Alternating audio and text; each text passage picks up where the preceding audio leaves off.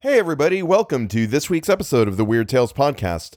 This is actually the last you're going to be hearing of me until July because this is Pride Month, and I'm turning the show over to an authoress and readers from the LGBTQ+ community. If this is your first episode, welcome. I'm happy to have you here regardless of your race, sexual orientation, or gender identity. The Weird Tales podcast stands in solidarity with you all. Transcripts of this episode are available in my Google Drive. The link is in the show notes. The story I've selected and the story they'll be presenting is A Phantom Lover by Vernon Lee. Vernon Lee was born Violet Paget to British expatriate parents in Chateau Saint-Léonard, Boulogne in France. She was a staunch anti-war proponent during World War I and was a member of the Union of Democratic Control, an anti-militarist organization.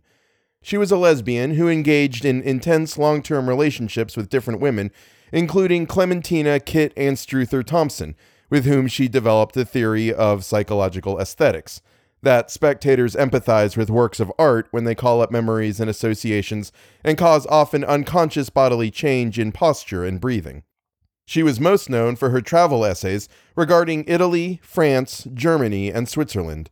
They were different from normal travel essays in that they attempted to capture the psychological effects of the places rather than just convey information. Vernon Lee died on February 13, 1935, having been ostracized primarily because of her opposition to World War I. She was later rediscovered in the 1990s due to a surge in feminist literature. And from here, I will turn everything over to our first reader. Thank you for listening. Hello, everybody. My name is Danielle Ellett, and I'll be reading chapters 1 and 2 of Vernon Lee's A Phantom Lover. If you enjoy my voice on this, you can find me in other works that are done by Good Point Podcasts or a variety of other shows I'm cast in. Please feel free to look me up on my website, which is goodpoint, with an E, podcasts.com/Danielle Ellett. That's DANYELLEEELLETT. There's a lot of vowels and consonants going on. So I hope you will sit back and relax and enjoy this rendition of these 2 chapters that I'll be reading to you today. That sketch up there with the boy's cap? Yes, that's the same woman. I wonder whether you could guess who she was. A singular being, is she not? The most marvelous creature, quite, that I've ever met. A wonderful elegance, exotic, far-fetched, poignant. An artificial perverse sort of grace, and research in every outline and movement and arrangement of head and neck and hands and fingers. Here are a lot of pencil sketchings I made while I was preparing to paint her portrait. Yes, there's nothing but her in the whole sketchbook. Mere scratches, but they may give you some idea of her marvelous, fantastic kind of grace. Here she is leaning over the staircase, and here, sitting in the swing. Here she is walking quickly out of the room. That's her head. You see, she isn't really handsome. Her forehead is too big and her nose too short. This gives no idea of her. It was altogether a question of movement. Look at the strange cheeks, hollow, rather flat. Well, when she smiled, she had the most marvelous dimples here. There was something exquisite and uncanny about it. Yes, I began the picture, but it was never finished. I did the husband first. I wonder who has his likeness now. Help me move these pictures away from the wall. Thanks. This is her portrait. A huge wreck. I don't suppose you can make much of it. It's merely blocked in. Seems quite mad. You see, my idea was to make her leaning against a wall. There was one hung with yellow that seemed almost brown, so as to bring out the silhouette. It was very singular. I should have chosen that particular wall. It does look rather insane in this condition, but I like it. It has something of her. I would frame it and hang it up, only people would ask questions. Yes, You've guessed quite right. It is Mrs. Oak of Oakhurst. I forgot you had relations in that part of the country. Besides, I suppose the newspapers were full of it at the time. You didn't know it all took place under my eyes? I can scarcely believe now that it did. It all seemed so distant, vivid, but unreal, like a thing of my own invention. It really was much stranger than anyone guessed. People could no more understand it than they could understand her. I doubt whether anyone actually ever understood Alice Oakes beside myself. You mustn't think me unfeeling. She was a marvelous, weird, exquisite creature, but one couldn't feel sorry for her. I felt much sorrier for the wretched creature of a husband. It seemed such an appropriate end for her. I fancy she would have liked it could she have known. I shall never have another chance of painting such a portrait as I wanted. She seemed sent from me from heaven, or the other place. You've never heard the story in detail? Well, I don't usually mention it, because people are so brutally stupid or sentimental, but I'll tell it to you. Let me see. It's too dark to paint anymore today anyways, so I can tell it to you now. Wait, I must turn her face to the wall. Oh, she was a marvelous creature. Chapter 2. You remember 3 years ago, my telling you that I had let myself in for painting a couple of Kentish skyreens? I really could not understand what had possessed me to say yes to that man. A friend of mine had brought him one day to my studio. Mr. Oak of Oakhurst. That was the name on his card. He was a very tall, very well-made, very good-looking young man with a beautiful fair complexion, beautiful fair mustache, and beautifully fitting clothes, absolutely like 100 other young men you can see any day in the park, and absolutely uninteresting from the crown of his head to the tip of his boots. Mr. Oak, who had been a lieutenant in the Blues before his marriage, was evidently extremely uncomfortable on finding himself in his studio. He felt misgivings about a man who could wear a velvet coat in town, but at the same time he was nervously anxious not to treat me in the very least like a tradesman. He walked around my place looking at everything with the most scrupulous attention, stammered out a few complimentary phrases, and then, looking at his friend for assistance, tried to come to the point, but failed. The point, which the friend kindly explained, was that Mr. Oak was desirous to know whether my engagements would allow of my painting him and his wife, and what my terms would be. The poor man blushed perfectly crimson during this explanation, as if he had come up with the most improper proposal, and I noticed the only interesting thing about him, a very odd nervous frown between his eyebrows, a perfect double gash. A thing which usually means something abnormal. A mad doctor of my acquaintances calls it the manic frown. When I had answered, he suddenly burst out into a rather confused explanation. His wife, Miss Oak, had seen some of my pictures, paintings, portraits, at what did you call it, academy. She had, in short, they had made a very great impression upon her. Mrs. Oak had a great taste for art. She was, in short, extremely desirous of having her portrait and his painted by me, etc. My wife, he suddenly added, is a remarkable woman. I don't know whether you will think her handsome. She isn't exactly, you know, but she's awfully strange. And Mr. Oak of Oakhurst gave a little sigh, and frowned that curious frown as if so long a speech and so decided an expression of opinion had cost him a great deal. It was a rather unfortunate moment in my career. A very influential sitter of mine, you remember the fat lady with the crimson curtain behind her, had come to the conclusion, or been persuaded, that I had painted her old and vulgar, which, in fact, she was. Her whole clique had turned against me. The newspapers had taken up the matter, and for the moment I was considered as a painter, to whose brushes no woman would trust her reputation. Things were going badly. So I snapped but too gladly at Mr. Oak's offer, and settled to go down to Oakhurst at the end of a fortnight. But the door had scarcely closed upon my future sitter when I began to regret my rashness, and my disgust at the thought of wasting a whole summer upon the portrait of a totally uninteresting Kentish squire, and his doubtlessly equally uninteresting wife. It grew greater and greater as the time for execution approached. I remember so well the frightful temper in which I got into the train for Kent, and the even more frightful temper in which I got out of it at a little station nearer to Oakhurst.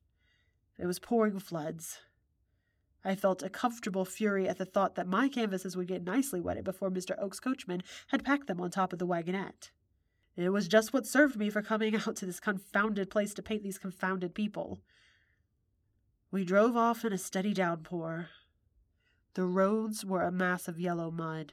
The endless flat grazing grounds under the oak trees, after having been burnt to a cinder in the long drought, were turned into a hideous brown sop.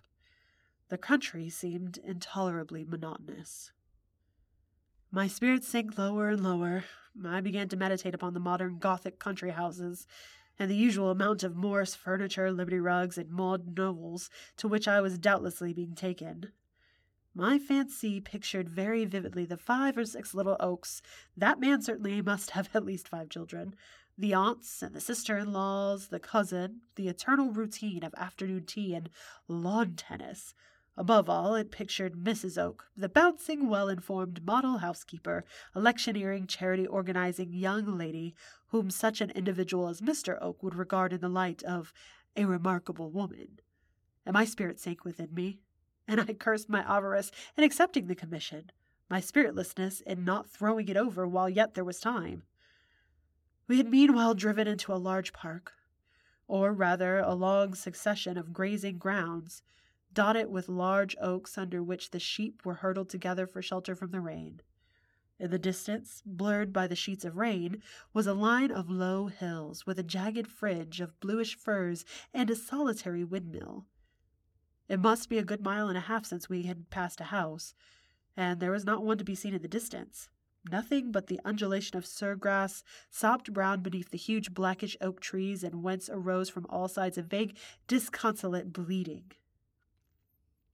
At last, the road made a sudden bend and disclosed what was evidently the home of my sitter. It was not what I expected.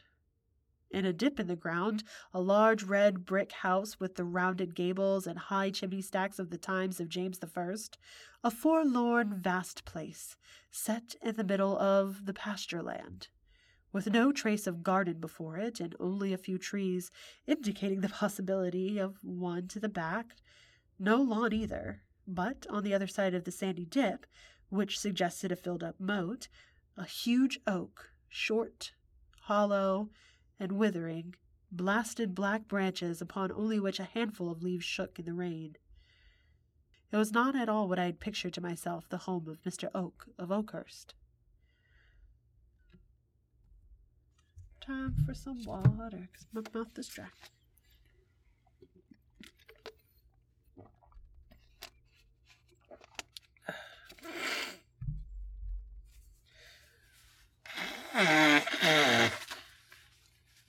My host received me in the hall, a large place, panelled and carved, hung round with portraits up to its curious ceiling, vaulted and ribbed like the inside of a ship's hull. He looked even more blond and pink and white, more absolutely mediocre in his tweed suit, and also, I thought, even more good-natured and duller. He took me into his study, a room hung round with whips and fishing tackle and places of books, while my things were being carried upstairs. It was very damp, and the fire was smoldering. He gave the embers a nervous kick with his foot and said, as he offered me a cigar, "You must excuse me not introducing you at once to Mrs. Oak, my wife. In short, I believe my wife is asleep." "Is Mrs. Oak unwell?" I asked, a sudden hope flashing across me that I might be off this whole matter. "Oh, no. Alice is quite well. At least, quite as well as she usually is. My wife," he added after a minute in a very decided tone, "does not enjoy very good health. A nervous condition. Oh, no, not at all ill. Nothing at all serious, only nervous, the doctor says. Mustn't be worried or excited, the doctor says. Requires lots of repose. That sort of thing. There was a dead pause. This man depressed me. I knew not why. He had a listless, puzzled look, very much out of the keeping with his evident, admirable health and strength. I suppose you are a great sportsman? I asked, from sheer despair, nodding in the direction of the whips and guns and fishing rods. Oh, no, not now. I once was. I've given all that up, he answered, standing with his back to the fire and staring at the polar bear beneath his feet. I have no time for all that now, he added, as if an explanation were due. A married man, you know. Would you like to come up to your rooms? He suddenly interrupted himself. I have had one arranged for you to paint in. My wife said you would prefer a north light. If that one doesn't suit, you can have your choice of any other. I followed him out of the study. Through the vast entrance hall, in less than a minute, I was no longer thinking of Mr. and Mrs. Oak and the boredom of doing their likeness. I was simply overcome by the beauty of this house, which I had pictured modern and Philistine. It was, without exception, the most perfect example of an old English manor house that I had ever seen, the most magnificent intrinsically, and the most admirably preserved. Out of the huge hall, with its immense fireplaces of delicately carved and inlaid gray and black stone, and its rows of family portraits reaching from the wainscoting of the oaken ceiling, vaulted and ribbed like a ship's hull, opened the wide, flat, stepped staircase, the parapet surmounted at intervals by heraldic monsters, and the wall covered with oak carvings of coats of arms, leafage, and little mythological scenes, painted a faded red and blue, and picked out with tarnished gold, which harmonized with the tarnished blue and gold of the stamped leather that reached to the oak cornice, again delicately tinted and gilded. The beautifully damasked suits of court armor looked, without being at all rusty, as if no modern hand had ever touched them. The very rugs underfoot were a 16th century Parisian make. The only thing of today were the big bunches of flowers and ferns arranged in Manjalica dishes upon the landings. Everything was perfectly silent. Only from below came the chimes, silvery like an Italian palace fountain of an old-fashioned clock. It seemed to me that I was being led through the palace of the Sleeping Beauty. "What a magnificent house!" I exclaimed, as I followed my host through a long corridor, also hung with leather, wainscoted with carvings, and furnished with big wedding coiffures, and chairs that looked as if they come out of some Van Dyck portrait. In my mind was the strong impression that all this was natural, spontaneous, that it had about it nothing of the picturesqueness which swell studios had taught to rich and aesthetic houses. Mr. Oak misunderstood me. "It is a nice old place," he said, "but it's too large for us. You see, my wife's health does not allow for us having many guests, and there are no children." I thought I noticed a vague complaint in his voice, and he evidently was afraid there might have seen something of the kind, for he added immediately, I don't care for children one jack straw. You know myself. Can't understand how anyone can, for my part.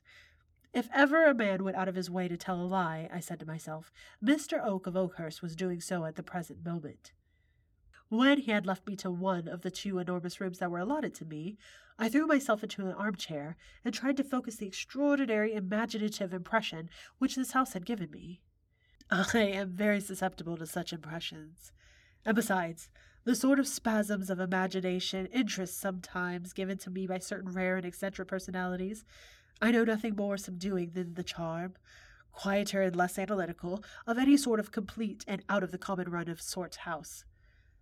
To sit in a room like the one I was sitting in, with the figures of the tapestry glimmering gray and lilac and purple in the twilight, the great bed columned and curtained looming in the middle, and the embers reddening beneath the overhanging mantelpiece of the inlaid Italian stonework.